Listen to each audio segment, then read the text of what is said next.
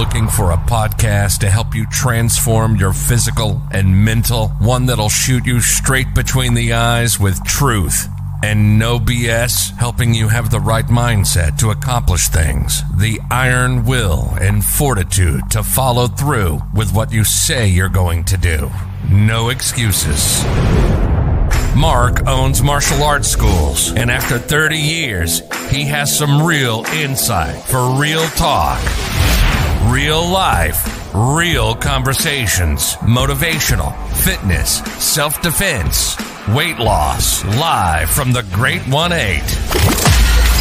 This is Real Talk with Mark Cox.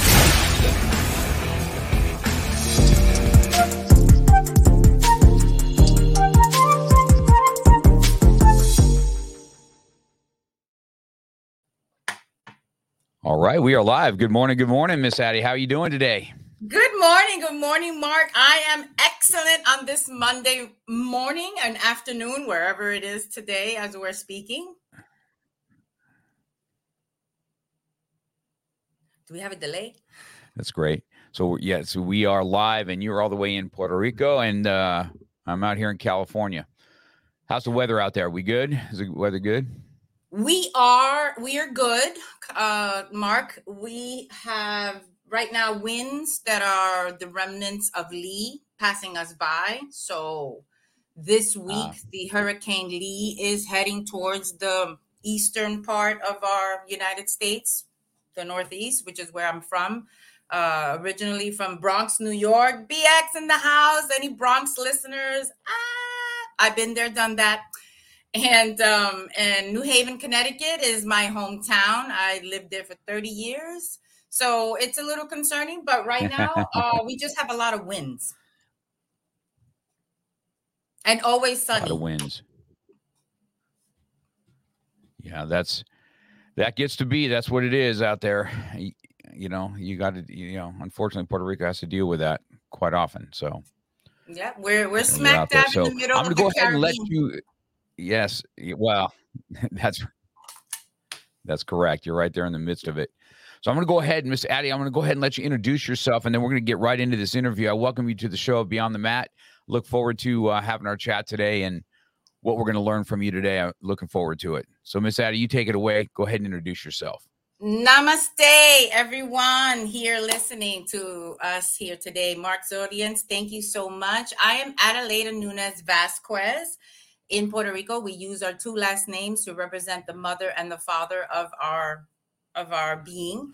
So I am 54 years old. I am currently in the Industrial Hemp business. I am in the housing part of it, the building part of it, the construction part of it, and I'm also in the fashion part of it, where we also have textiles of every kind, every feel.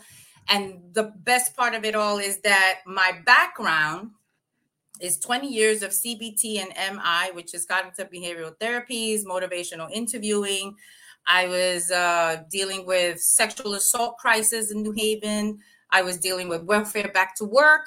And I also come from a background of recidivism rates being lower due to Reasoning and Rehabilitation by Dr. Ross in Canada. Wonderful 14 steps, 14 sessions, revamping your mind, your way of thinking, and also the motivational part, motivational interviewing, which I use with many of my clients from the past, and many of them have come through. But the best part of that, Mark, is that when you become that facilitator and you also take in what you're facilitating, it becomes the best.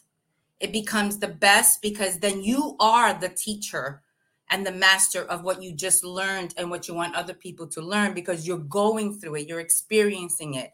And so I adapted those learnings of the R&R and the MI to myself and my current situation at the time. And trust me when I tell you, I would not be here today if I didn't follow those steps and those sessions to become more. So my audience and my groups became more. I think I had a 1% return or 2%, maybe that's too much, returned back to prison for one reason or another after they've attended my groups. And I'm also a bilingual interpreter. Man, that's a lot. It's quite a resume. Quite a resume of what you got going on. But we had just a small chat right before we came on, and I'd ask you if you're living in Puerto Rico, and you say you're coming up on 2 years of this now, and you had to make a decision, right, to leave children and grandbabies behind. So let's dabble into what that looks like, and why we made that move.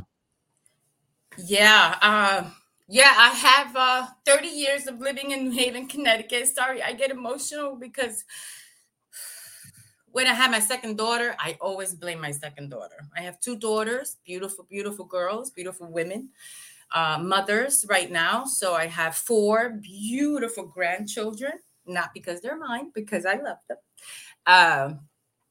But I wanted a better space to raise my children. And I decided from Bronx, New York, living there, being raised there, not having the childhood that I should have had. And the word should have, I use it lightly, because when you stick to the word should, it almost locks you in like a contract. And it really isn't. Life is not a contract.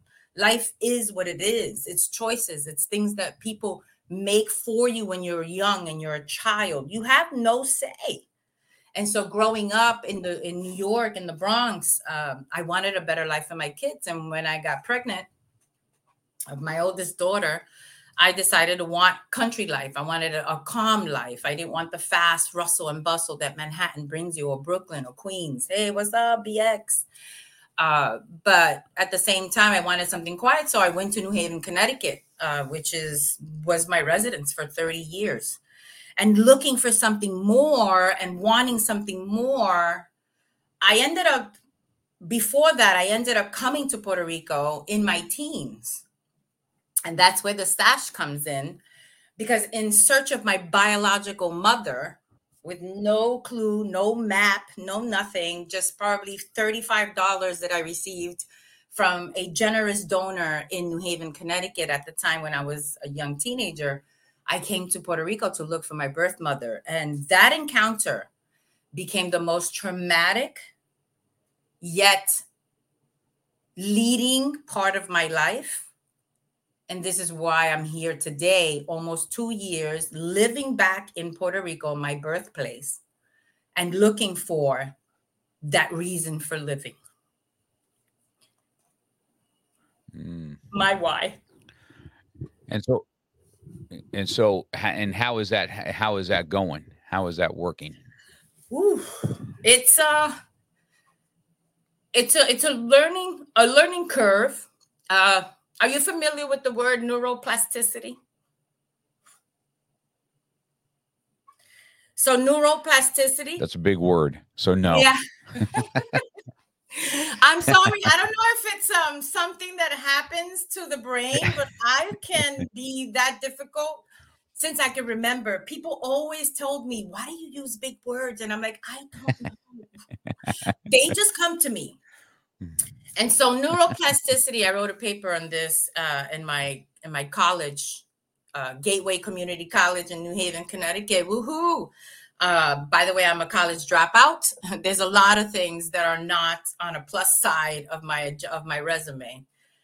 And so with neuroplasticity, it becomes new ways to think, new ways to look at things, new ways to, I used to do this way habitually. And now because I'm in a new environment with new people, with new attitudes, new foods, everything is new here for me.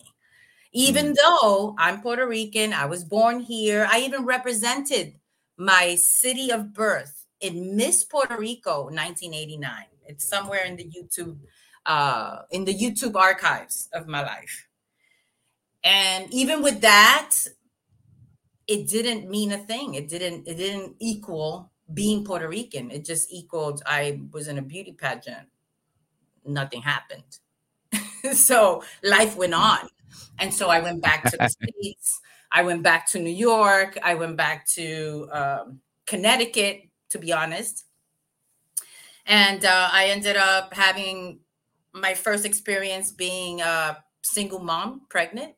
And I had my daughter, and I said, okay, so then this is my life. So instead of going to Hollywood, I went to babyhood, and It was the best decision I think I've ever made in my whole entire life, because it has brought me to where I am today.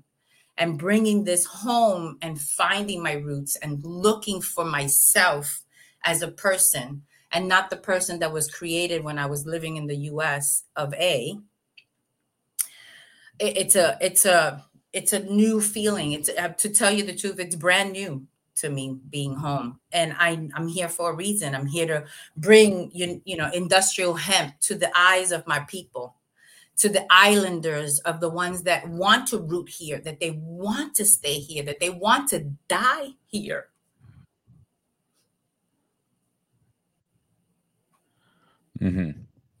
Gotcha. It's a big deal. So, well, let's dabble into what. Let's talk about what is the terminology. What is industrial hemp? Let's talk about what that is. So industrial hemp, the plant itself, it's the cannabis sativa sober cousin. So this is the cousin that you want to take to the bar when you want to get mashed up.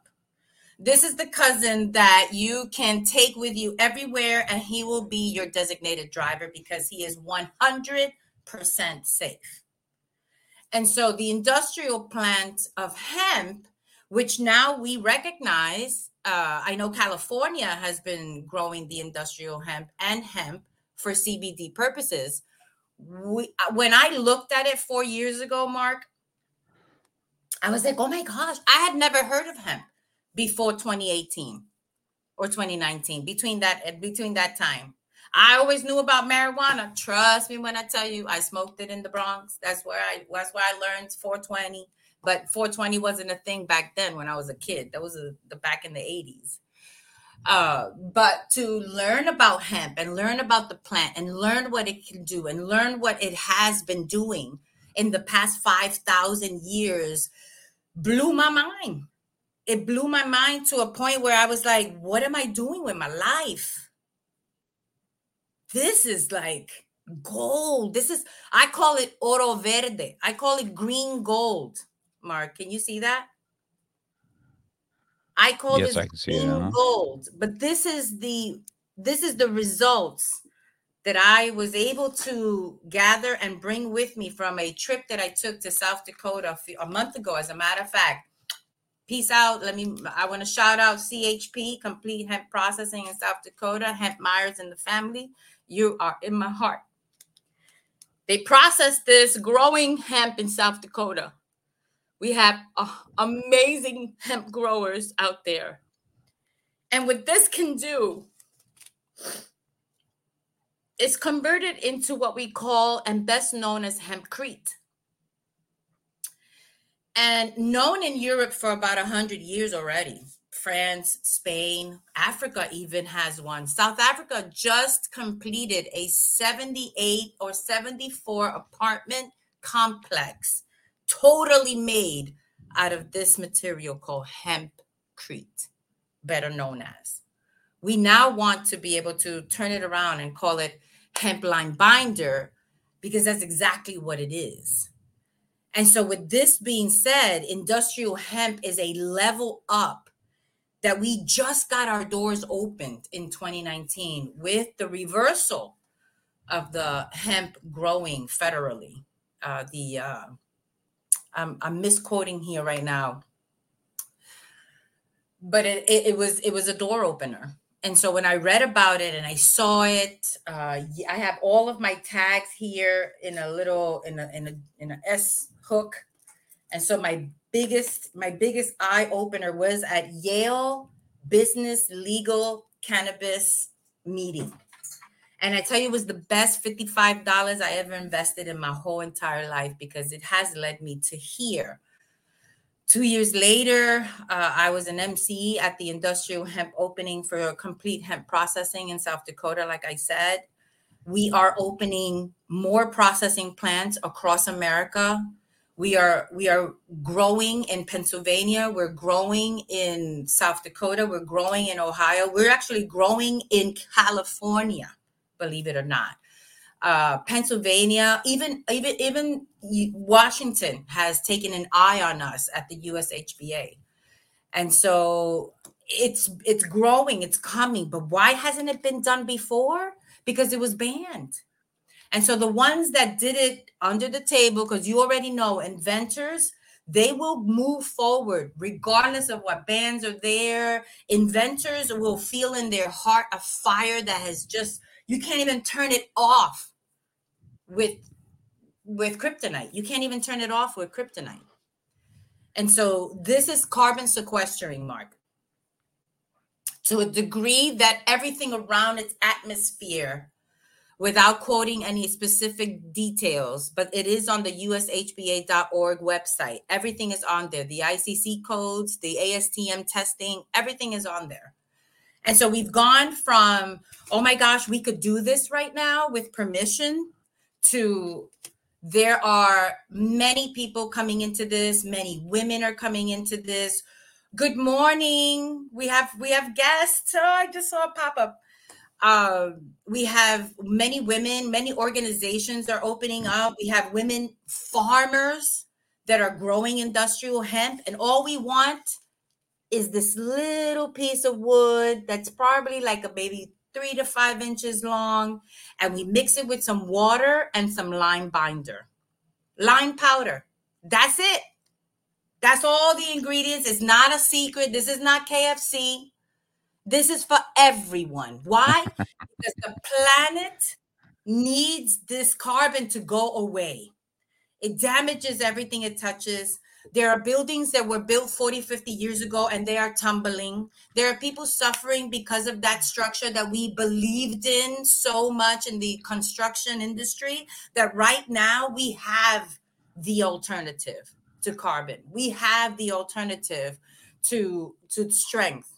It's just that great, and no one's going to believe it, but you just got to see it for yourself. So I'm not here to convince no one, Mark.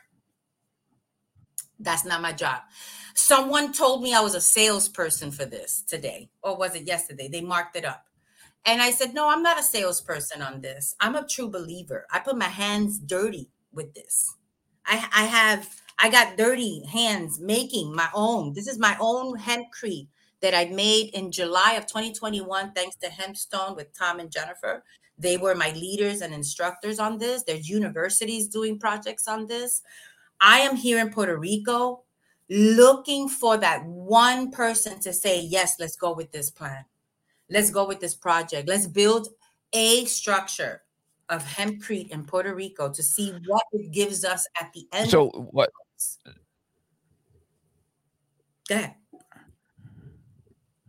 Okay, so let's talk to the person that doesn't really even understand that. So tell me exactly what you're holding in your hand. What is it? What is this going to be capable of doing? What does it do? This is going to be capable of sequestering the carbon that surrounds the inside of a structure, a home. Let's just say it's a 1-bedroom, kitchen, living room, home, structured, 2 floors. Let's just say there's 2 floors, and the walls will be made of this.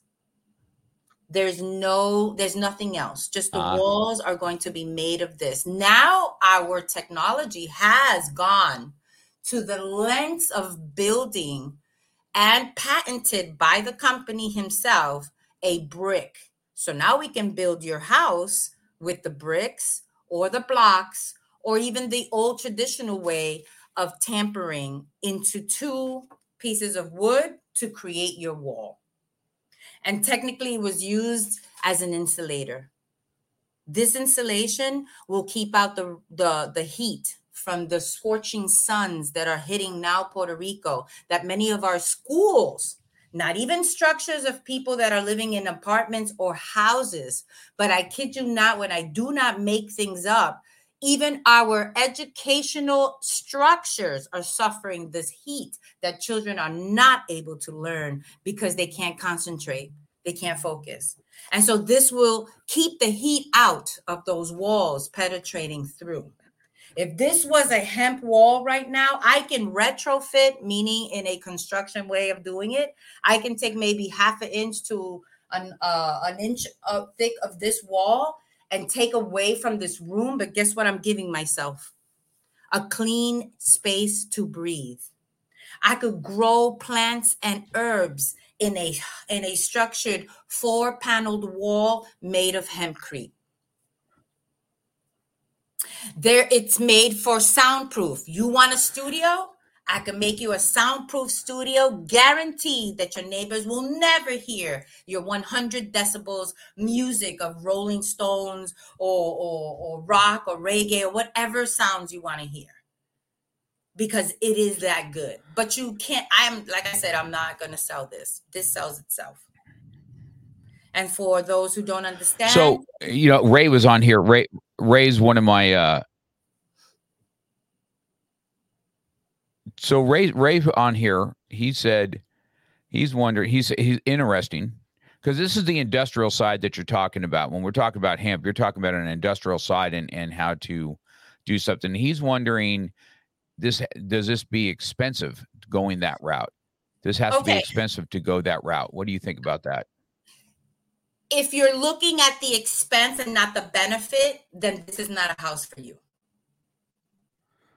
Because the benefits outweighs the expense that you spent and put in to invest in your long-term future. These houses last over 100 years with no repairs, with no falling rooftops in 30 years. Not at all. And Europe has the proof. Interesting. Anywhere in France, anywhere in Spain, anywhere in Europe you want to go to and ask for a hempcrete made structure through any of the architectural houses that we have out there, trust me when I tell you that they will tell you that those buildings are more than 100 years old and still standing. I'm still standing. I've never I've never heard this part of. I know that hemp has a textile part to it that, you can, matter of fact, I just got a fanny pack coming in that's hemp made. Yes. That is so cool. Yes, But absolutely. I understand that there's a textile part of it. And so this is all kind of new to me, because is that hemp fabric there? Is that what that is? Yes, it is. This is hemp fabric. There are different mixtures of it, but we do have it with recycled poly. This is recycled poly, 55% hemp and 3% spandex. We could do an awesome set of pants and shirts with this because it's stretchable material. So kids could use this as a uniform when they're going to school. We have uniforms now for the children, but it comes in all sizes, even corduroy. And we have canvas too. So I'm into that as well. Yeah, it's interesting. It's hard to have a conversation about this, because most of the time when you start talking about hemp and stuff like that, there's two directions it goes, right? There's medicinal purposes, and then there's just like, well, they're just kind of, they're smoking pot, and that's what it is. So it's interesting to have this conversation. And I want to dabble into the CBD part of it also, because I know that for a personal side of it, I've used some CBD for my animals, for my dogs especially. Now, There is, for those that are maybe don't know much about this, there's a TCH side and there's a non-TCH side, right? And so correct. I've used them both in my dog, where, if they have a little bit of anxiety, we used it, but they got a little bit sick. They threw up a little bit with the TCH, but the other one without it, you can see a difference in them when they get up. And if we have an oil that we can rub on them, I can see on my dogs that it's really good for joint pain. But since you're in this world, let me ask you some questions, because we've got this for ourselves, right? I've gotten this CBD for joint pain, but there's definitely a difference. There's such a big market out there for what this is now. You never know what's pure and what's not pure, and what's really working and what doesn't work. How do you kind of dial into making sure that you got something quality that's going to work, especially for joint pains? And is this a way that you see for it to go? I have my own. I just started using CBD for joint pain. I'm getting older, and so I got it directly from the distributor and the maker in South Dakota. And to be honest, when you look at the ingredients, when you look at where it's coming from, it should, I would say, in my opinion, it should be tested by an overseer, someone with a laboratory tested, making sure that someone else says that it's okay, that it's ingestible, that it's topical, that it can go through the test, because we have to test our CBD no matter what. There's testing done on everything, to be honest, but you got to look at what laboratories did they use? Are they credible? What ingredients do they have? And to be honest, we are the consumers, so we make the product or we do not make the product. So for me, this one works wonders. I tell you, I kid you not, this joint right here, if I think I'm getting arthritis or a touch of arthritis, and so I never really took anything else. And once I put this on there, I cannot believe the fastest way to not feel any pain. I couldn't do this before. I could not. I kid you not. And I am not the one to endorse any product. Mark, trust me when I tell you, I come from New York City. I come from places where, you know, when you endorse, you get paid. No, I don't get paid for saying any of this. I speak the truth because I stand on my truth. And I've learned that through my upbringing. I learned that through business. I learned that through all the teachings that I tell other people. Be honest, even if it's going to hurt. Even if it's just be honest. And trust me when I tell you, a lot of things don't work, but this does work on your joints. But look for, you know, what laboratories tested their products. How did their results come back? Because that has to be open to the public. That information is open to the public. So you as a consumer should be concerned. Where are they making all of this? Just like clothing, just like our fabric. Where are they making this fabric? Are they using safe and industrial rules and standards for the people? Are they underaging the workers? I would never contribute to a company that uses underage workers. That's not, I want to be a consumer somewhere where it's logical, where it's ethical, where I can relate to the processes and policies that they have and the standards that they stand for. Because nowadays, that's what's coming out in the open.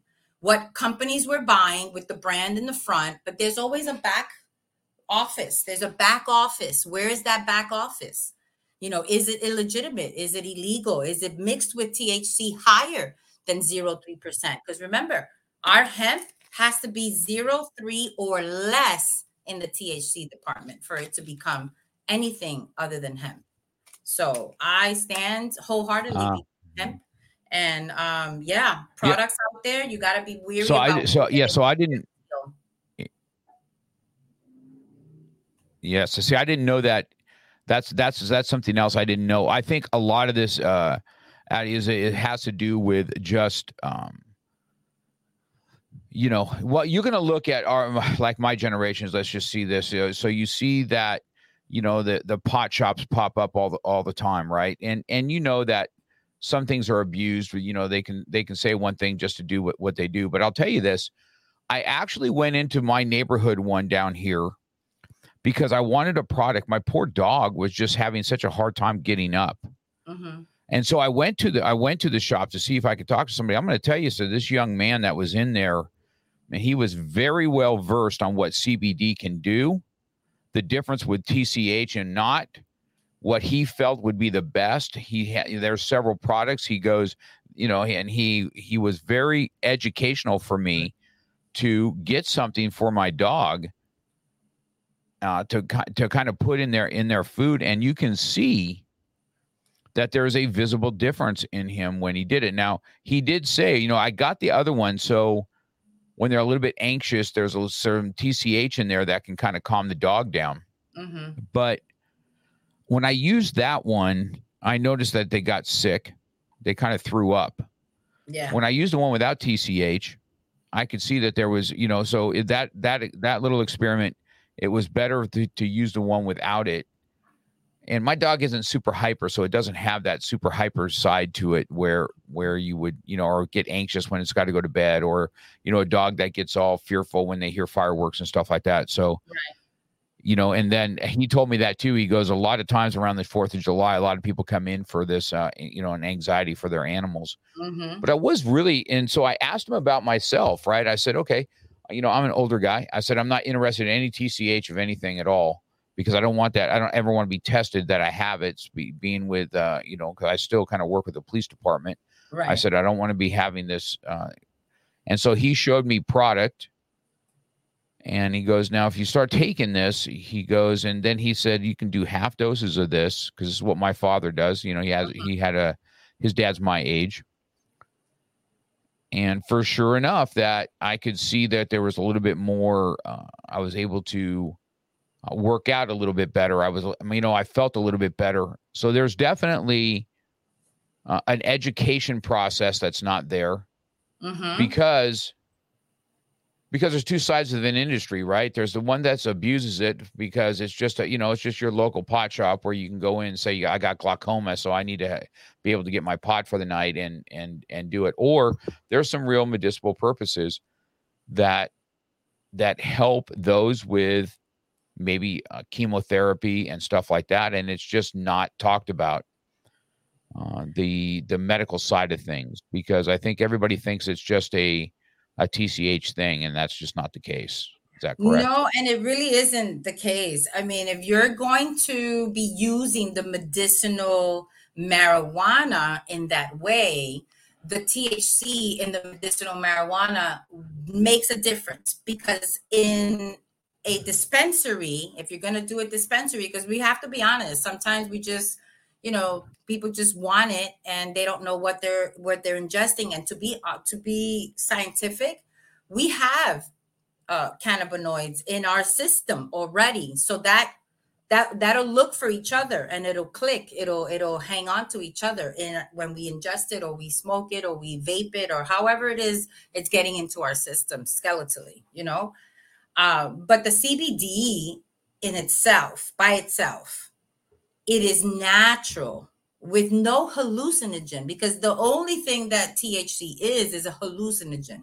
So it gives you that floaty type of feeling where this is my mint tincture. I have a tincture, and I take my mint tincture. I do my half of drop in the mornings, and I feel that I have control over things, that I don't overthink things, that I have a clearer mind of where I'm going and what I'm doing on a daily basis. And so it has given me the difference. I didn't have this before.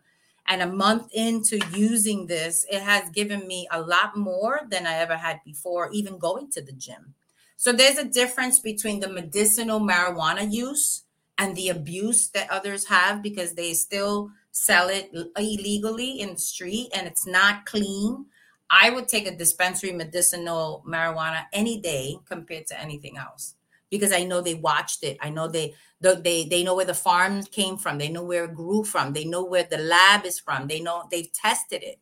And so this is what we want. We want those tests, just like when we go to the doctor and we tell the doctor, okay, take all these tests and tell me how I'm doing. Humanly, am I doing fine? They're like, yep, all your levels are great. So I rather take it from a dispensary for medicinary purposes, and CBD. Yeah, that's it. Is an amazing product, to be honest, especially for us. Oh, and for our pets too. I have a cat, so I'm about to give my cat some CBD. Yeah, that's where it all started with is, I saw it make my dog feel better. And so I'm like, okay, well, if the dog's feeling better, I wonder if I feel better. Yes. So, and I was real adamant. I said, 0 TCH, man. I did not want none of that. So, and he explained to me and he showed me several things and his opinion on what he felt is bad. And what, and so it was quite an education when you go in there. You know what I mean? It's that store is very busy. That they make a lot of money.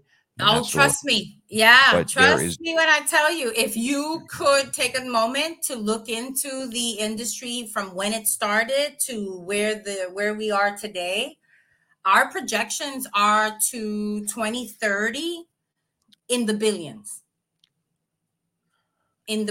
So I am looking forward to becoming a millionaire soon.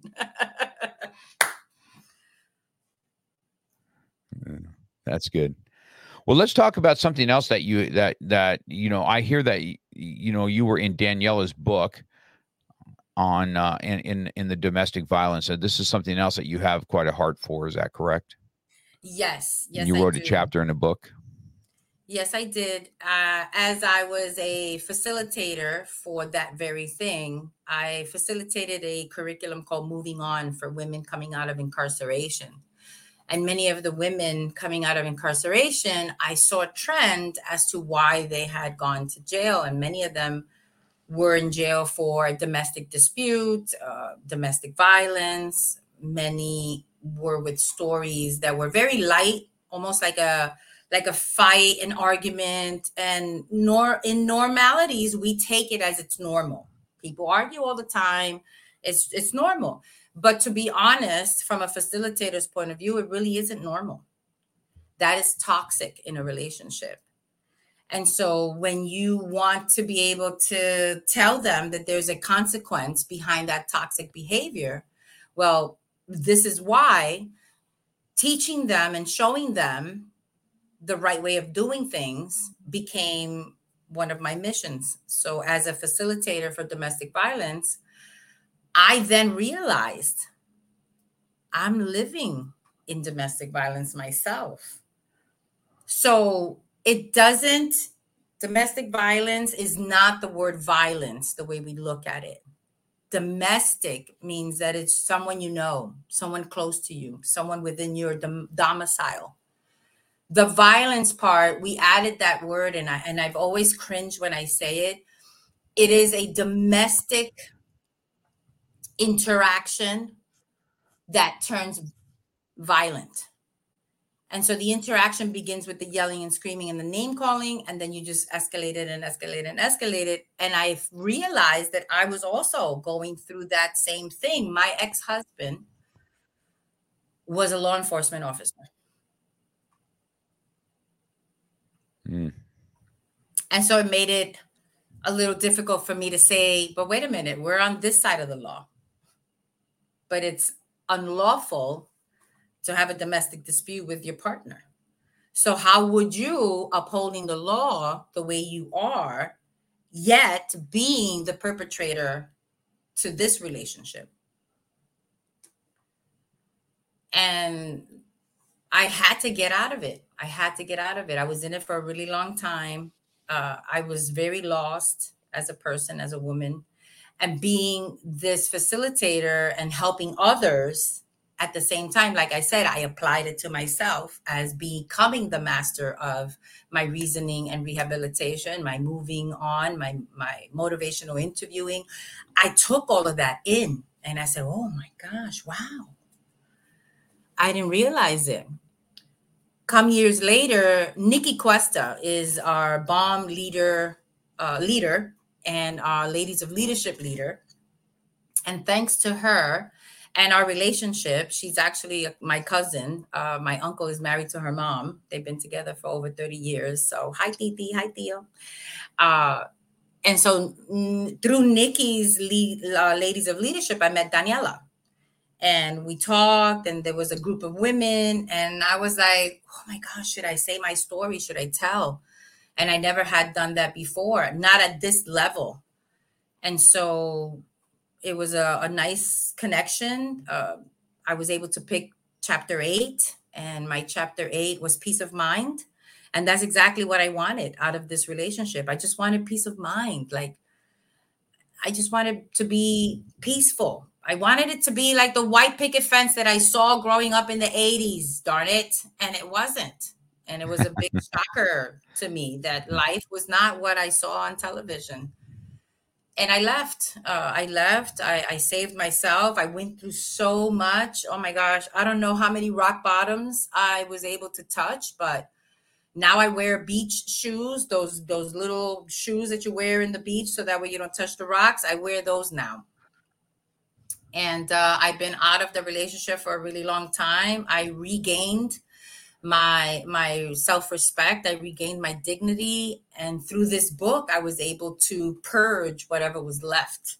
So thanks to Daniela Roman, thanks to AMA, Behind Closed Doors is a third volume. She's now currently working on a third volume. And these are just women who have survived and have leveled to a different place in their lives. And as leaders of our lives, we must not ever take abuse from anybody. No, it doesn't matter who it is. No, it doesn't matter the relation. It doesn't matter the political office title. It doesn't matter your position. It really doesn't matter. A human to a human should never abuse another human in any capacity. Yeah, I agree with that.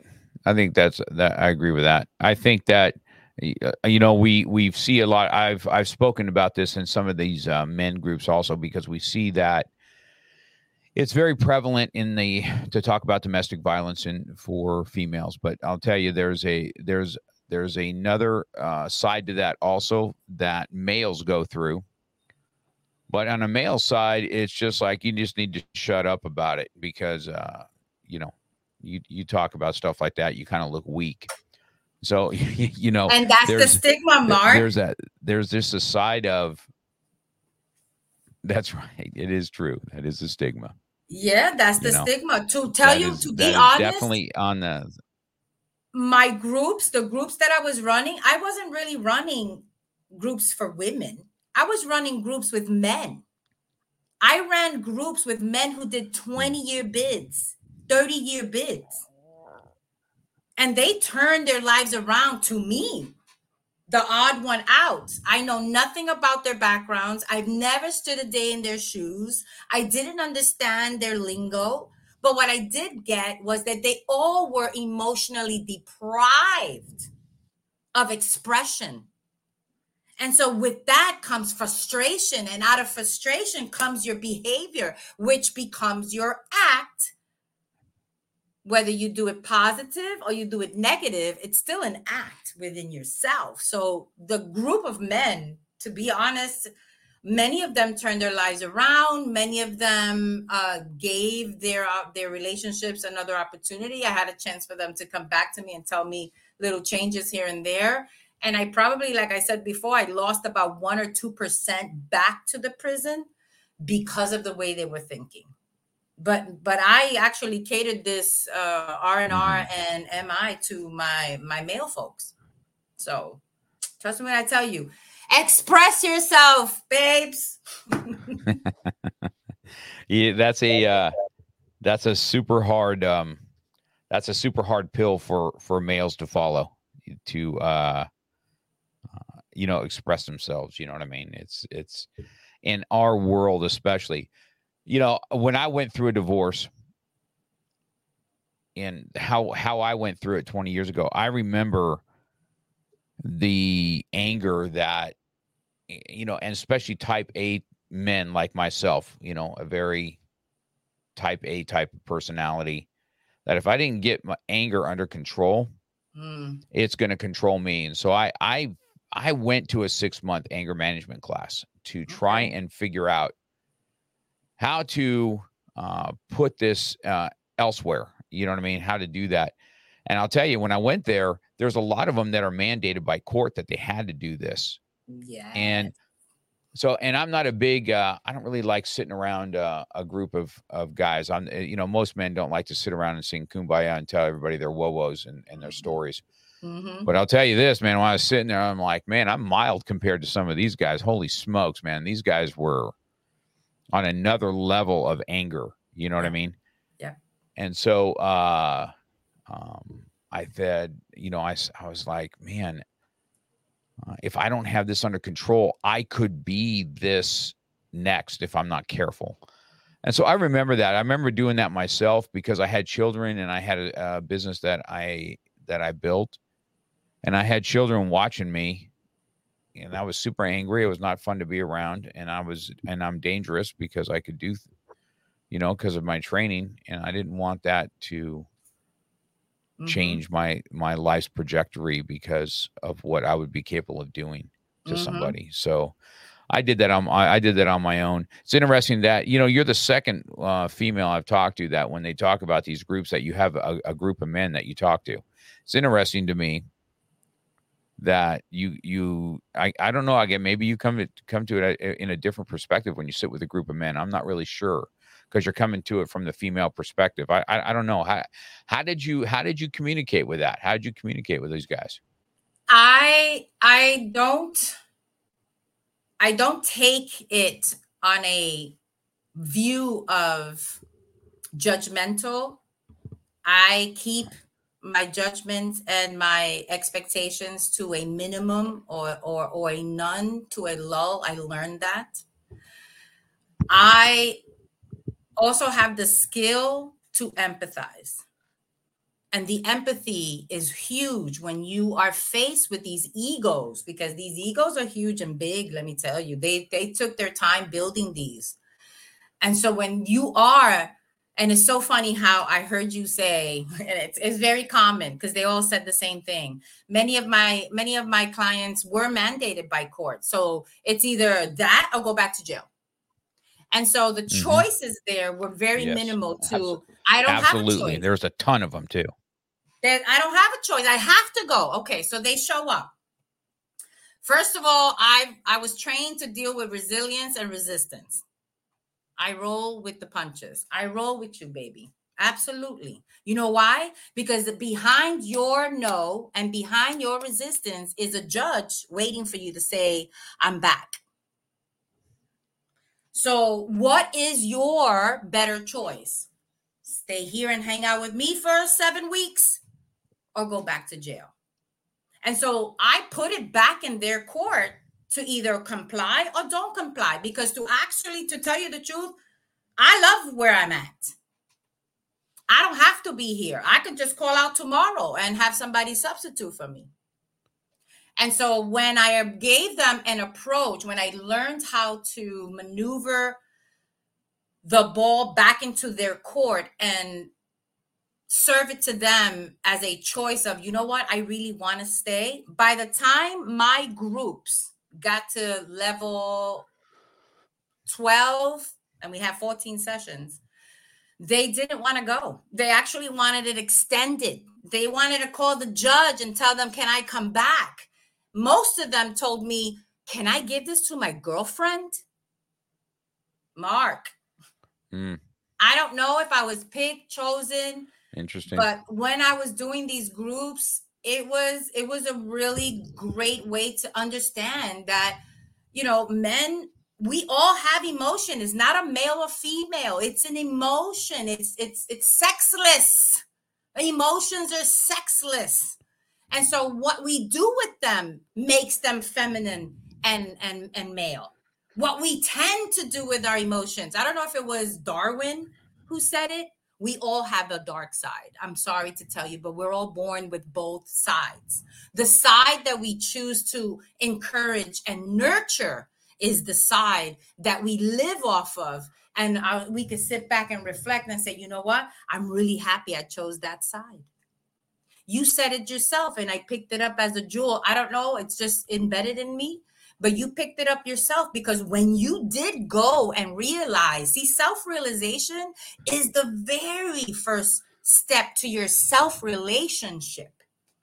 And when you realize that your anger was getting the best of you, that you saw there was a pattern, and you came to that realization that Mark told Mark, either you get yourself straight or you're going to lose what you got. You took yourself to a 6-month program. You took yourself to a group of men that sat around and did not want to sit there and talk about their problems, but that is the problem. The apprehension, the thought itself is like, what? That's preposterous. I could never be in a group of men talking about my emotions and feelings. Are you crazy? And so there it becomes male and female. But other than that, emotions are sexless. And so you took the right road. You chose your family. So that's a commitment you made to your family. You chose them. Same reflection where I'm at. I chose my family. Even though I left them behind, I chose my family to come here because this is where I want to build for my family. And as a colon cancer survivor, thank you, Father God, for my second opportunity. I will now not ever take advantage or granted Not that I did before, but now I do it with more precision, with more intent, to be able to give more to and leave to my children before my time is up physically, because I know spiritually I'll be around for years. Yes, definitely. I agree with that too. I'll definitely be around for years. So you're telling me that you also you had a bout with cancer that you beat. Is that what you said? Yeah. In 2020, we got the layoffs, we got the COVID, we got the stay at home type of thing. But I had always gone through IBS and just issues with the colon and the stomach. And then I was ignoring it for a while. I have a high tolerance of pain. I don't know if other people do, but I know I could be with pain for like a long, long time until I finally say, okay, I'm done. I have to do something about this. And so 2020, I was laid off. I was at a television station in New Haven, Connecticut. Shout out to Citizens TV. That was my first debut as a producer. And so we got laid off. I stayed home with like stomach pains and stomach problems. And in July, I went to Yale New Haven Hospital. I went to go get checked and nothing came of it, because in the same time and space, I don't know, remember when I told you earlier that I came to Puerto Rico to look for my biological mom? In that same space, Yes. my sister came and she says, hey, we got news from the doctors that mom got COVID in the hospital in Florida. And I said, oh, okay. All right. So what do we do? What are we doing? And she said, well, we have to go there. And I said, we have to go there. I said, okay, so then what do we do? Let's do this. And so my sister came over. She did the arrangements. We spoke to the hospital. The hospitals told us we could come in on the 7th of August. And then we called them. They called us back the next day and said, no, you need to be here before the 1st of August. So we were able to go out there. Eventually, that week of August of 2020, she passed away. And I thought nothing of it. I knew I was doing these processes with my sister. So I took on the responsibility, and that was all I was focused on. So other than the pain I was feeling, like I said, I have a high tolerance of pain. I wasn't thinking of the pain. I was thinking of, what am I doing here? What do I have to do? I'd never done a funeral before. I've never done burials before. I've never done anything before. And so this was a new experience for me, especially dealing with my biological mother. We had her cremated and signed off the certificate. We took the cremation box to Puerto Rico, where her last wish, my sister said, was to be buried in her hometown, which is where I was born, in Cayey, Puerto Rico. And so in Cayey, Puerto Rico, that's where she's residing right now, in the old cemetery. And when I came back, that gave me nostalgia. That gave me thought, deep thought. I never had it before, ever. And so after we buried her here, it was a very deep rooted, kind of like a pull. It was almost like a soulful pull to say, listen, you need to come back to Puerto Rico. And so I did that. I said, yeah, I'm going to move back to Puerto Rico. I'm going to come back. I was decided. Like, I went through stuff in my head and I was decided. And my pain in December got to the point where I was close to 123 pounds. I was I pulled and pale. And one of my best friends, her mom has a house here. And she invited me over that weekend. And she says, girl, you don't look good. This is one of my girls from Connecticut. And she goes, you don't look good. And her mom was like, yeah, you don't look good. And I said, yeah, I have this pain right here on the right side of my hip, underneath my hip bone. But I really don't know what it is. And it feels like a ball. They were like, you need to go back to New Haven. You need to go back to the hospital. You need to go get checked. Mark, I had forgotten about me and my health when that happened with my mom and Puerto Rico and helping her go through the process. I still haven't grieved her loss, and it's going to be 3 years. So it's been 3 years. But when I got back to New Haven, I went straight to the hospital from the airport. I did an MRI. The doctor called me the next day after looking at the MRI. I had an appointment December 18th with the oncologist in New Haven, Connecticut. I got a biopsy that day. December 23rd was my Christmas gift, and it was positive for cancer, colon cancer. And the very next words coming out of my mouth was, what's next? Mm-hmm. What's the next step? And grateful that I'm here. My second birthday is January 11th, 2021. And yeah, I survived colon cancer, level 2, stage A, or stage 2, level A. And it was the most, it's an experience, to tell you the least. But that's another show, Mark. It is. I was, there's a lot to unpack with you, man. You're a special woman. It's been fun, kind of. There's a lot of things on this interview. I've let you talk a lot because I just, I'm kind of, you've opened my eyes a little bit to an industry that, has stigma attached to it. You know what I mean? I'll be honest, even when I was I'm like, man, what are we going to talk about today? Because, this pot thing can go two ways, right? It can go two avenues. Right. And I knew that I wanted to have a little bit more because I've experienced it helping. Ivy's on here too. She says, dang, hearing those words, you have cancer, life-changing moment, as she went through that herself. I'm going to get Ivy on my show. I'm telling you, man. She's incredible. She's another powerhouse female. That's my girl. We see each other. I've had some awesome. It's been good. I've had some awesome female guests on here, man.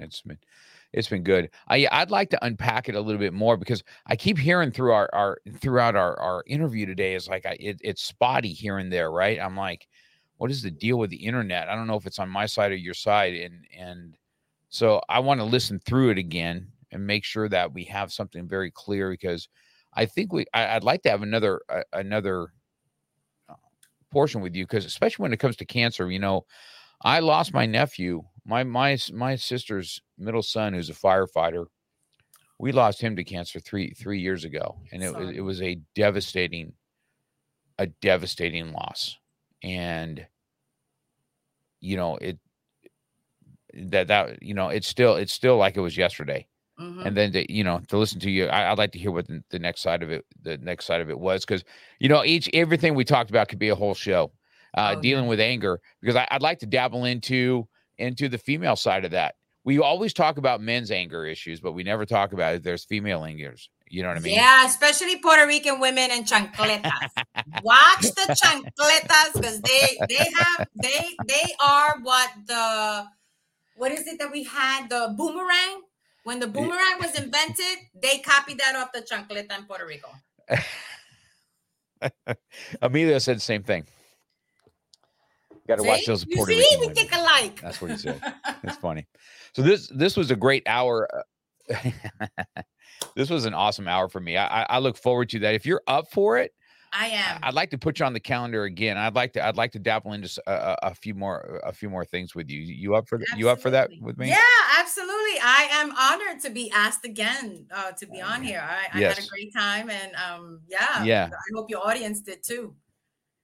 It's good. Now that we've had a little bit of a talk, I'll process this show a little bit more because I think I'd like to dabble into some of the questions a little bit more now that I've got to talk to you a little bit. I'd really like to unpack some more stuff. Sound good? I would be honored. Yeah, I had such a yes. It was it was really good, man. I really was educated. Matter of fact, it's funny these shows that because in my mind I'm like, man, I got to get focused because all weekend I've been dealing with Ashley. I didn't get home till late last night. We finally got to see her out of surgery, which makes you feel better once I got to see her that okay, yeah, she's a little warrior. She's going to get out of this no problem. Absolutely. And then it's a big letdown on the way here, and I'm trying to get focused on the show, and I'm like, and then it turns out to be just one of the good ones, right? One of the awesome ones. And of course, it's a spotty internet when it's a really good one. It's just this is just life. It's just such a whack. It is. It's fun though. It's fun. It's fun to go through that. One question for you, Mark. Let me ask you something. It is. So you're saying that the young lady that's in the hospital, she's your student? Ashley Sage is one of my main instructors here, one of my main females here. She's a huge leader. She's 24. She lost her mom to cancer 3 years ago. She takes care of a 28-year-old older sister that has extreme autism and special needs, and she has a younger sister. So these three girls are all together on themselves, and she's kind of the rock that keeps things together. And I've kind of taken on that dad role ever since mom's been gone. I've taken on that role of being like her father. Wow. And so there's a lot of things to unpack when that happens. But yeah, that's who she is. I'm so happy that you're there. She's that you're there, because when we become that leader, when we become that dependent upon person, it isn't easy for us to receive help from others or ask for help from others, because we take on that leadership role that we can do it all our own. And so you being there has given her more level up with her own thinking that has brought her through where she's at today, because her martial arts training, her endurance, taking care of her sisters, taking on these roles, that has made her strong mentally and physically, and now spiritually, probably, because she has time now to kind of figure out where she's going. Perhaps life has been talking to her and she's not listening. And this may be a wake-up call for something that she needs to we've definitely had that. So we've definitely had that talk. So yes. I appreciate it. Yeah, that was really good. I appreciate the hour, Addie. Super fun. Me I look forward to our next go around. All right. Let me know what's up. Have a good one. Awesome day in Puerto Rico. Yes. We'll see you soon. Gracias. Bye. Bye. You've been listening to Real Talk with Mark Cox. Real life, real topics, real conversation. We're passionate about motivation, fitness, self-defense, weight loss, and coming at it from a real angle. We hope you've gotten some useful and practical information from this show. And we hope you had fun. We know we did. We'll be back soon. But in the meantime, hit us up on Instagram and Facebook at MarkCox100. Make sure to subscribe and review. And tell a friend or two about the show. For more, hit up the website at markcox.com. Till next time, keep it real.